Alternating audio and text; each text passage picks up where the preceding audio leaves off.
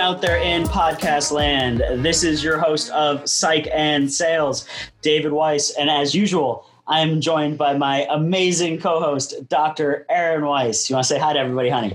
Hey, everyone. And on this episode of Psych and Sales, we are joined by Ed Jaffe. Ed is the owner of Demo Solutions. Ed, it's great to have you on the show. Welcome. Great to be here. Thanks for having me. Absolutely. So tell us a little bit about Demo Solutions. What do you guys do? So we help sales teams, both pre-sales and pure sales teams make better their audiences with demos and presentations. And that comes a few different ways. We focus on coaching, so helping teams level up their skills and get better. We help make content more accessible, so fewer words will look at making sure the content is inclusive to all the different audiences involved in a deal. And then we also do outsource services. So let's say you're a company that wants to bring aboard a pre-sales resource but doesn't have the means to do it or don't have the ability to really manage a resource like that. You can have someone from our team come in and act either as a head of pre-sales or as a pre-sales person on your team. That's really cool. So I haven't seen a lot of companies that have like solution consultants, pre-sales folks come in as experts, which makes sense. I mean, if you're going to teach people, hey, how do we form the best pre-sales demo, to also have people that can learn a solution and come and do it for you if that makes sense. So it's a really cool business that you've started. Talk to us a little bit. Thank you. Where'd this come from? Why'd you start it? So it's funny. Every time I've gone out of pre-sales, I just go back into it because I've realized it's the only thing I'm really good at. So I just sort of keep coming back no matter every time I try to do strategy or something else, I just am in pre-sales. And so I was in a situation where I was figuring out my next move right before my son was born, and I knew paternity at a different company wasn't going to be an option. And so I decided sort of on a lark to start this thing. And fortunately, 2 years later, I'm lucky enough to still be here. And so that's, we've been growing a bit. I made my first hire right before COVID. And so we're growing the team and really have been adapting to sort of the new virtual world and figuring out kind of how we support teams given all the changes everyone's going through. Yeah, please. I was just saying, I know from our conversation earlier that you actually use a lot of psychology and psychological principles as part of your work with people. And I wondered if you could maybe comment a little bit on that. Sure. Well, as we were talking about before, I am definitely a psych expert, with my psych minor from 15 years ago.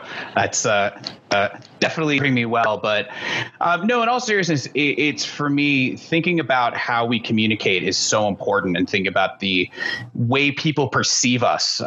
There's a great book by Alan Alda, which is about, he does a lot of focus on communication and helping technical people and science people communicate better. It's If I Understood You, Would I Have This Look on My book is called. And so he has this great line, which is something to the effect of, it's not our job. It's our job to make sure the audience understands us. It's not their job to understand us. And so thinking about what are the things that we do that make an audience more receptive to us is a big focus of what I do. And then I just read a lot of stuff like, Daniel Kahneman and some of the behavioral economics guys, because I'm just a nerd and enjoy it and try to use it as best I can. So what I hear you saying is I thought we just were supposed to show up and tell everybody about the features and functionalities and just talk at them for an hour. We're not supposed to do that. I am actually of the mind that a great demo shows as little software as possible, because that's not really what it's about. You're trying to make a connection, and it's about an emotional connection, just like any part of sales. But the demo is even more important in that sense, because you're either going to scare the audience and look too complicated, or you're going to show them that you understand them and you can influence that decision. Because I do believe that a lot of times we run into the heuristic around, and I don't remember which one it's called. I should probably go back and look it up. But we basically make a decision and then justify it later. And so once we kind of know what we want to do, we'll find the reasons that we made the decision. And I think that happens a lot in sales. Yeah, people buy emotionally and justify it logically. Exactly. Also known as, and what's the technical term? I said, I think you're talking about the confirmation bias, where you have an idea and then you go and look for evidence to prove that idea that you already have. Yeah. Yeah, that's definitely a big thing that you'll see, both with features and functions as well as the actual thing you want to buy. Cool. So break it down a little bit for us. Like, I know in our conversation that you and I had a few weeks ago, and just now a little bit before we started recording, talking about the lizard brain and the limbic system and different ways to trigger those and not to trigger those, and what to and not to do. So when you are, working with people and someone contracts, demo solutions to kind of help them master the demo itself, what are some of the threads that, you're helping them pull? Yeah, so what you're referring to, it's the triune brain theory, which is the way that we process information. And there's three systems. You mentioned two of them, the reptilian and the limbic, and there's also the neocortex. And so the reptilian is all about it's that fight or flight, fear for your life, and it's so easy to trigger it. And it's less you're thinking, well, it's not like a life-threatening situation to demo. At least it shouldn't be. Something has gone very off the rails if that's the situation. But much more about if I say, and this happens with especially AI all the time, hey, our solution is so good and it's going to make you so efficient, you can get rid of half your team. And I've seen some variant of that with various solutions. And so when you say something like that, your audience, you've now lost a whole bunch of people in the room, because you're going to have all the users who are worried they're going to get fired. And you have all the managers who now worry they have to go fire people, all because you're trying to focus on what you think is a benefit. And now the audience is gone. And so you have to avoid triggering that system. And then when we think about the limbic system, that's all about getting someone's attention. It's sort of the dog and Up, where it's just, squirrel, like what's over here? What's over here? And it's just looking for something to pay attention to. That's become even more important in this virtual space that we're all in now. Because before, when we're in the room looking at somebody, I can tell if you're paying attention or not much more easily. And there's less to distract you. You're either going to look at me, maybe you'll look at your phone, but not for the whole meeting. Usually. Now I can pay attention to my iMessage just as easy as I can pay attention to my meeting, and no one knows what I'm doing. So it's even more important that we're holding someone's attention and minimizing distractions. And then the third piece is the neocortex, and it's all about the associations people have and how people remember information. And so you want to have your thing be what they remember. And one of the easiest ways to do that is to use their language. And so if I go in and talk about how I'm going to solve their problem in the way they talk about it, it's going to be much more likely they're going to remember the meeting, versus if I go in like most tech companies and, I'm going to leverage big data analytics in the cloud with a single source of truth and one pane of glass and all these things that we all use words that mean stuff to us, but customers have no idea what we're talking about. And so if we can use their words, they're more likely to remember what it is that, we actually do. That's go ahead, honey. Yeah. No, I was just going to say that's really interesting. You've talked a little bit about like ways to avoid triggering the reptilian brain and ways to engage the neocortex. What are some of your tricks for the limbic system? The limbic, there's lots of ways to do it. And what we found sort of universally, there's things like sound, motion, emotion, color, movement, names. Those work particularly well. And so with names, it's either somebody's name or it can just be, where are my customer success people in the room? This part's for you. So finding ways to use some identifier, no different than when a comedian gets on stage and says whatever the city is and everyone goes nuts, because they associate themselves with that city. So that will immediately get someone to perk up. It can be overdone if you're one of those salespeople who uses someone's name every 3 sentences. I don't think people like that. So it's all that balance. But it can be anything from, I know for me personally, if there is a typo on the slide, I'm a nerd. That is the only thing I'm going to look at. So if you get something like your and your, I'm not listening. I am just looking at the fact that there is an apostrophe where it shouldn't be. And so that it can be things as little as that are distracting, or if in your demo you happen to have iMessage pop up, which it happens, but that will distract your audience. And so I'm a big believer in in keeping things simple so you're not distracting your audience and having them make a connection with you. It's also why webcams are so important, because when you see somebody, you're going to be more likely to focus on them and pay attention, because faces are something that we pay attention to. And so even if the customer doesn't go on webcam, I'm always on webcam because I want them to see me and focus on me.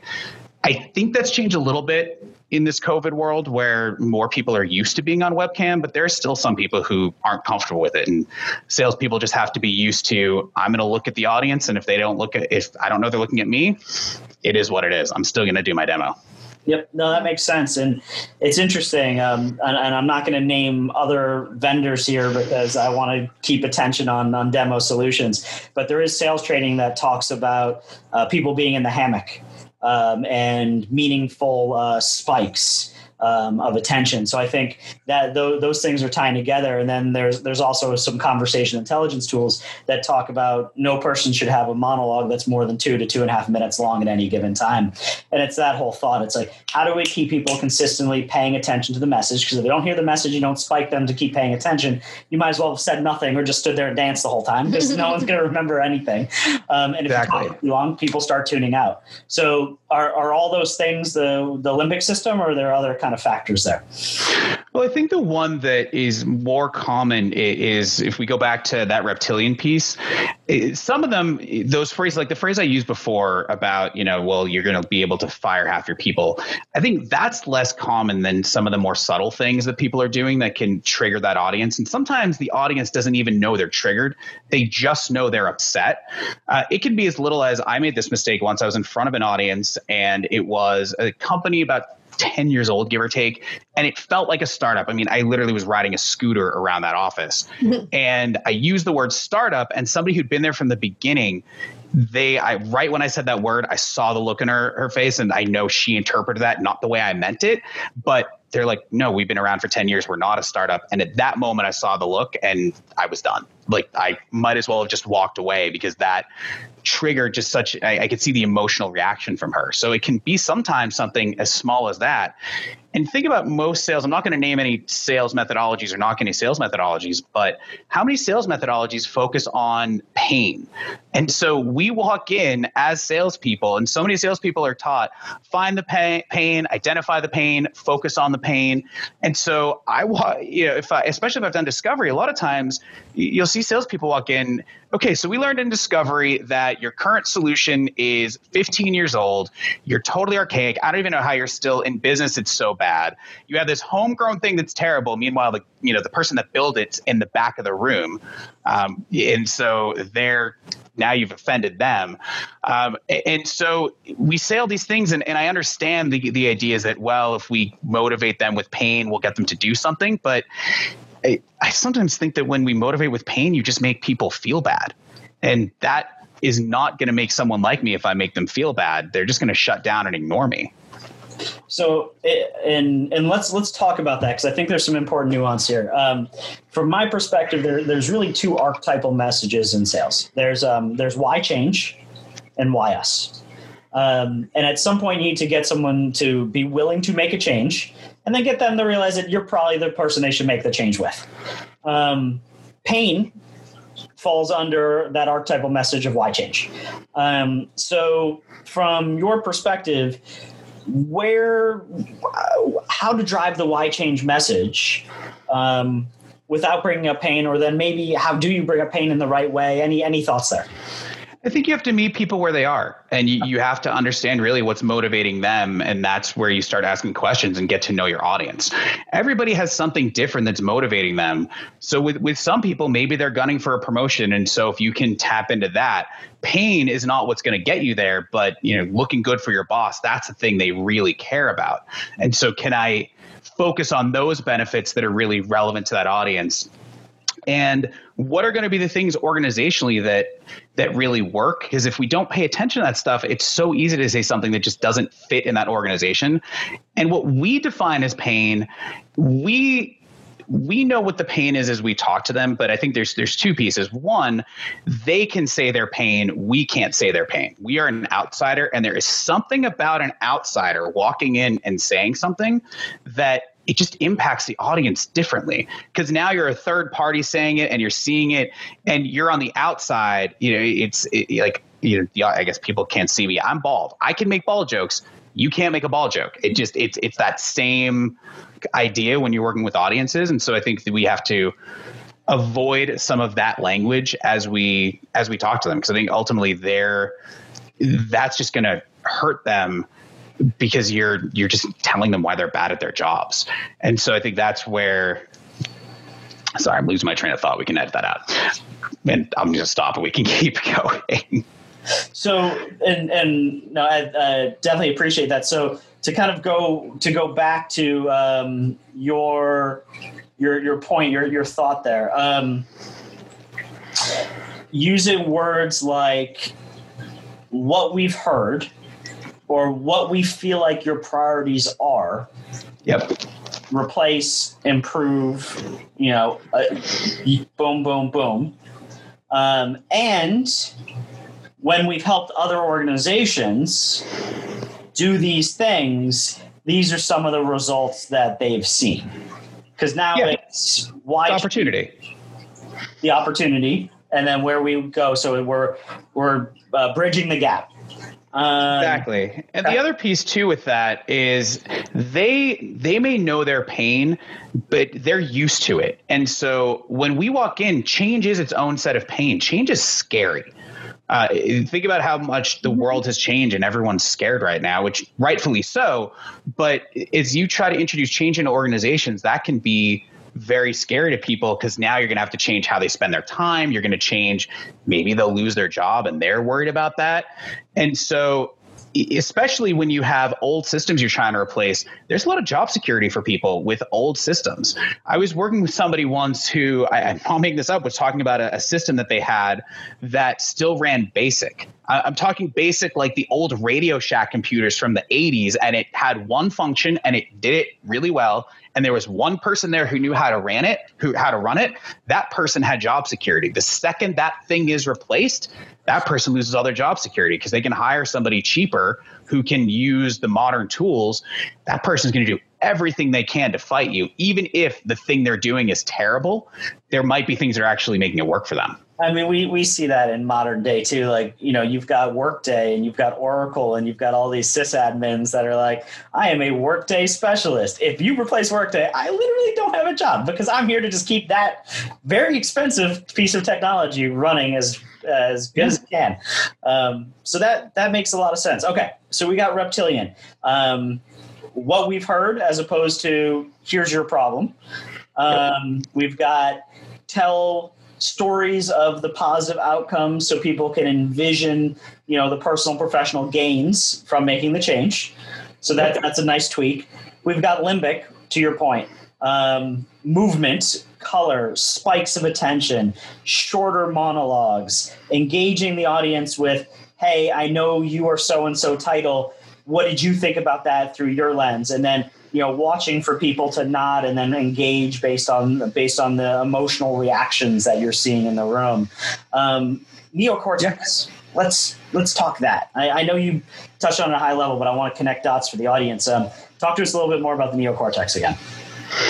So if you think about the associations people have, we all have sort of a shared language. If you think about where culture fits in, this may be a bit of an old reference, but if you think about, say, the movie Spaceballs is funny because we've all seen Star Wars and know the references. So that's why satire works, because we have that shared language around. It's funny. I don't have to explain, use the force. We all know what that joke means. So that's a way you can tap into that association, because we all have it. And certain brands have done a really good job tying themselves to whatever their product is. I think you have, Kleenex. They were tissues, but we all just call them Kleenex, Xerox, Google. I think that there's enough examples of that people can probably think of. And so you want to focus on, you can either focus on making your tool the thing that they associate with. So, if I'm thinking outbound, I'm thinking outreaches could be an example that I'm sure that the marketing people are working on. But then it's understanding, how do they talk? What are the words that they use? One of the questions that we ask sometimes is, if you think about the meeting agenda, and I'm not talking the first slide, which is always the same, which is, we're going to have an intro, Q&A, demo, and then Q&A. And every deck has that slide, and it's a gigantic waste of time. But they all have that. But if you think about even further, where you're going to talk about what are the things in the demo, I could either use phrases that mean something to me as a vendor. Actionable analytics is in every single demo, agenda that I've ever seen. But there are also plenty of ways that I can talk about my own features as a tool. I mean, I'll use outreach example. If I say, email sequences, some people in the room may not know what that is, and they're not going to ask you because they're scared to look dumb in front of their boss. So if you use a term like that, no one is ever going to interrupt and say, I don't know what that is.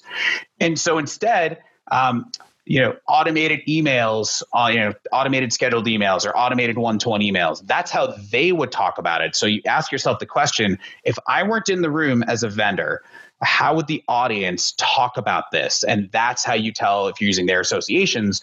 Because if I'm using my words, and sequences is probably something a little more universal now, but I'm sure there are plenty of other things that we can talk about, particularly around AI is the big one now, where everyone talks about AI and ML, and audiences just don't know what to do with that. And to some degree, they don't care.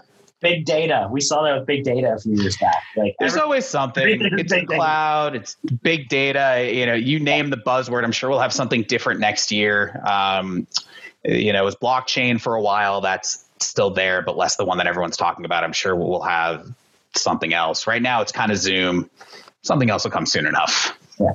Well, I'm guessing that's where some of the discovery that you would do before a demo comes into, right? You learn some of how they're thinking about and talking about things, and maybe trying to incorporate some of that language then into your demo. Yeah, that's exactly it. And I think that's a great way to think about it. And discovery is one of those things that lots of salespeople talk about, but I think it's an underrated skill. And primarily, one of the challenges around discovery is separating the idea of discovery from qualification. So a lot of times you'll see where sales teams are focused on BANT, budget, authority, need, time, one of those types of methodologies around, can this person spend money? Which is not the same question as, will this person spend money, and can I give them a reason to spend money, and can I understand them? And so if that's our goal, one of the things that really throws it off is a lot of presentations start with 15 minutes about myself as the vendor, where we all have the same kind of intro slides where I give some high level overview. Here's our company. Here's our investors. We call it the NASCAR slide because it looks like a NASCAR vehicle, which is covered in logos. Mm-hmm. Here's the NASCAR slide, which, by the way, that can trigger a reptilian response. If I'm a small company and you come in with a NASCAR slide of a bunch of big companies, I'm scared you're not going to pay attention to me. I'm not going to be important to you. And so right away, by talking about yourself, you've now triggered something in me that I'm now scared of something, and I'm not going to pay attention because you've found a way to alienate me in the first 5 minutes of your demo without even talking about it. So I would rather go in and ask questions, let the audience talk for half an hour, and then I can always adjust and show things.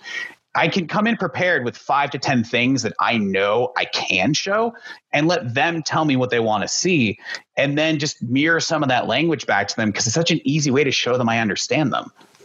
Yeah, and that's really a good point that I want to double click on for the audience. I can't tell you how many times I've worked with sales reps as a leader, and shit, man, I've done it myself as a salesperson, where I'm like, I want to talk about our biggest, baddest logos. And and I've gotten the objection. Well, we're not Pepsi. We're not them. And it's like, the second you talk about an organization that is misaligned with their company, you've lost them.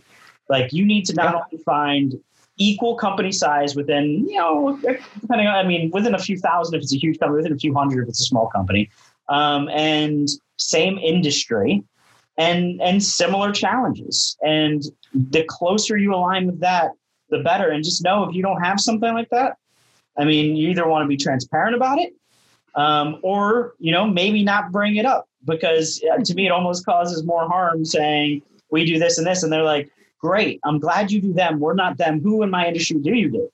And then you are trapped. So you need to be, completely agree. Cautious. Yeah.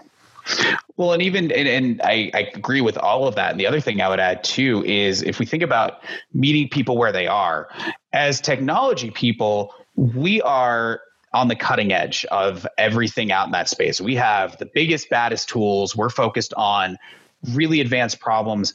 A lot of people just aren't there.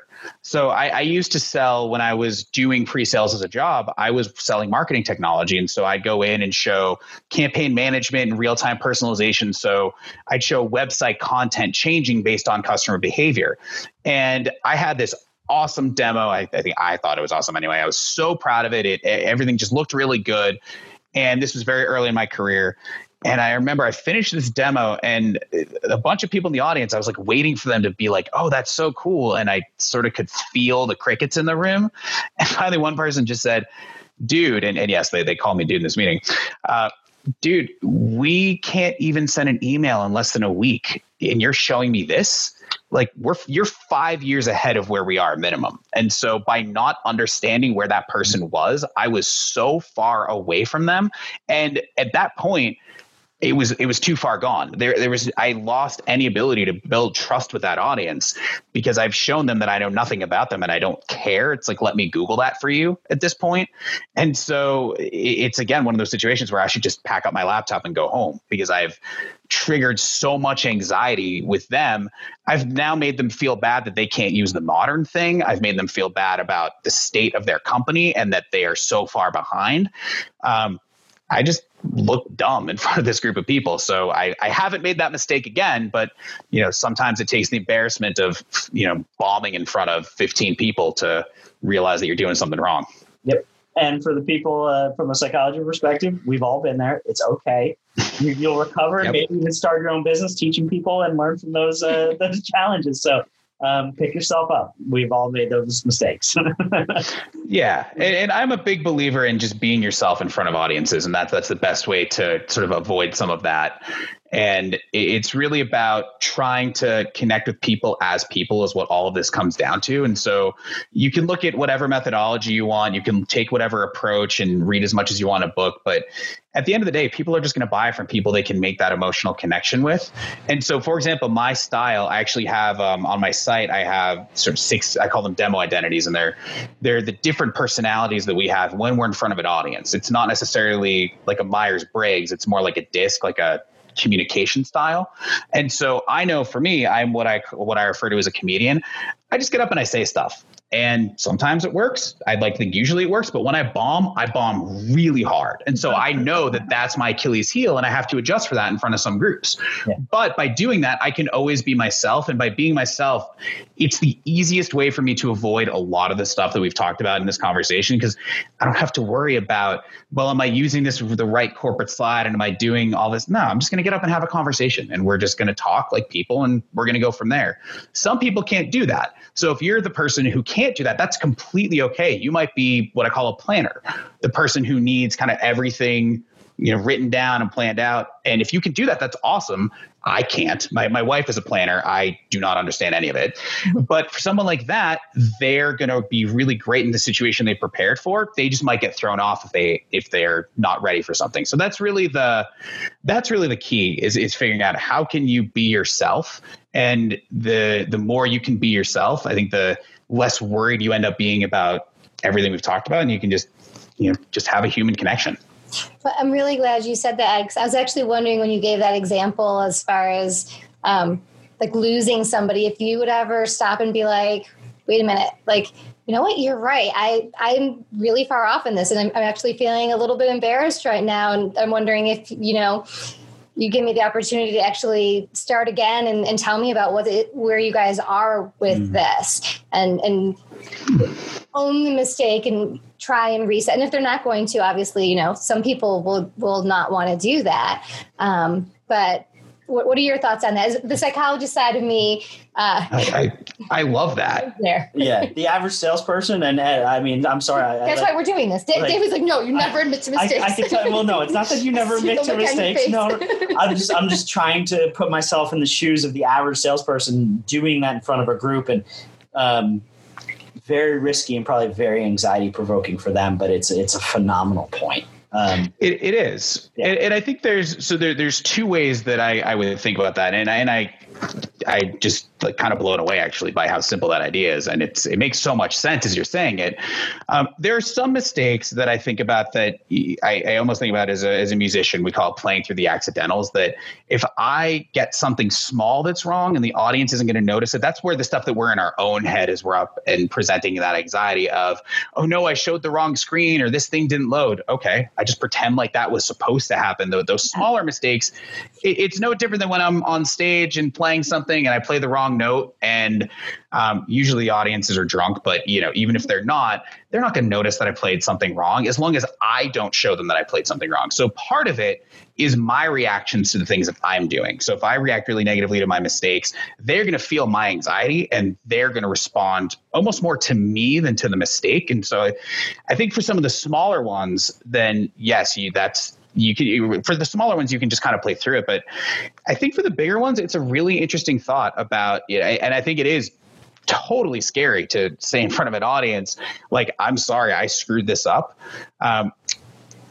I don't think you could get away with it on a first meeting when you haven't built a relationship. I think it's a bridge too far for a lot of people. I think later in a relationship, you get more leeway to do that. I think that's where in one-on-one conversations where something's not landing, that's where I've maybe stopped and said, I'm getting the feeling this just isn't that I'm maybe not showing you the right thing. Help me understand where I'm missing this. I think that that's better in an intimate sort of one-on-one or one-on-two kind of environment. I think in front of an audience, what's that? So it's at least less scary to do. Oh, it is. One-on-one or one-on-two environment. Yeah.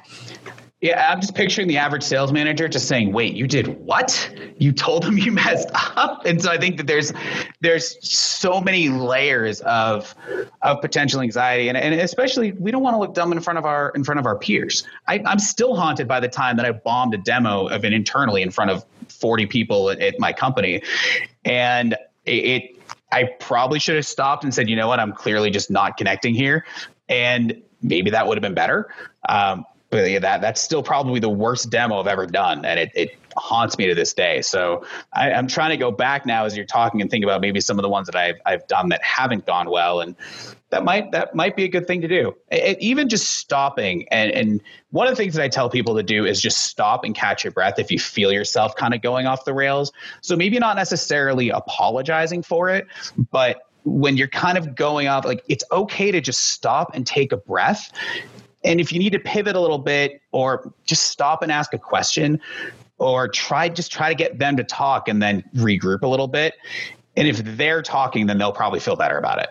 Yeah, I just want to pause here. Any thoughts on what I just said? Are we tracking? I want to make sure that landed appropriately because I feel like it's important. Trying to get some engagement and then almost seeking the objection so you can apologize and overcome. Well, and I was going to say the apology piece. I think there's a difference between acknowledging a mistake and apologizing. I think when you're overly apologetic, it puts you in a one down, a one down position that also is unappealing. But acknowledging the mistake as an equal playing field of that was a mistake, and let's just try something different is different than I'm so sorry, beg your forgiveness. Yeah, I like the emotional intelligence and humanity of that, though. Like again, to your point, what's the relationship? How many people?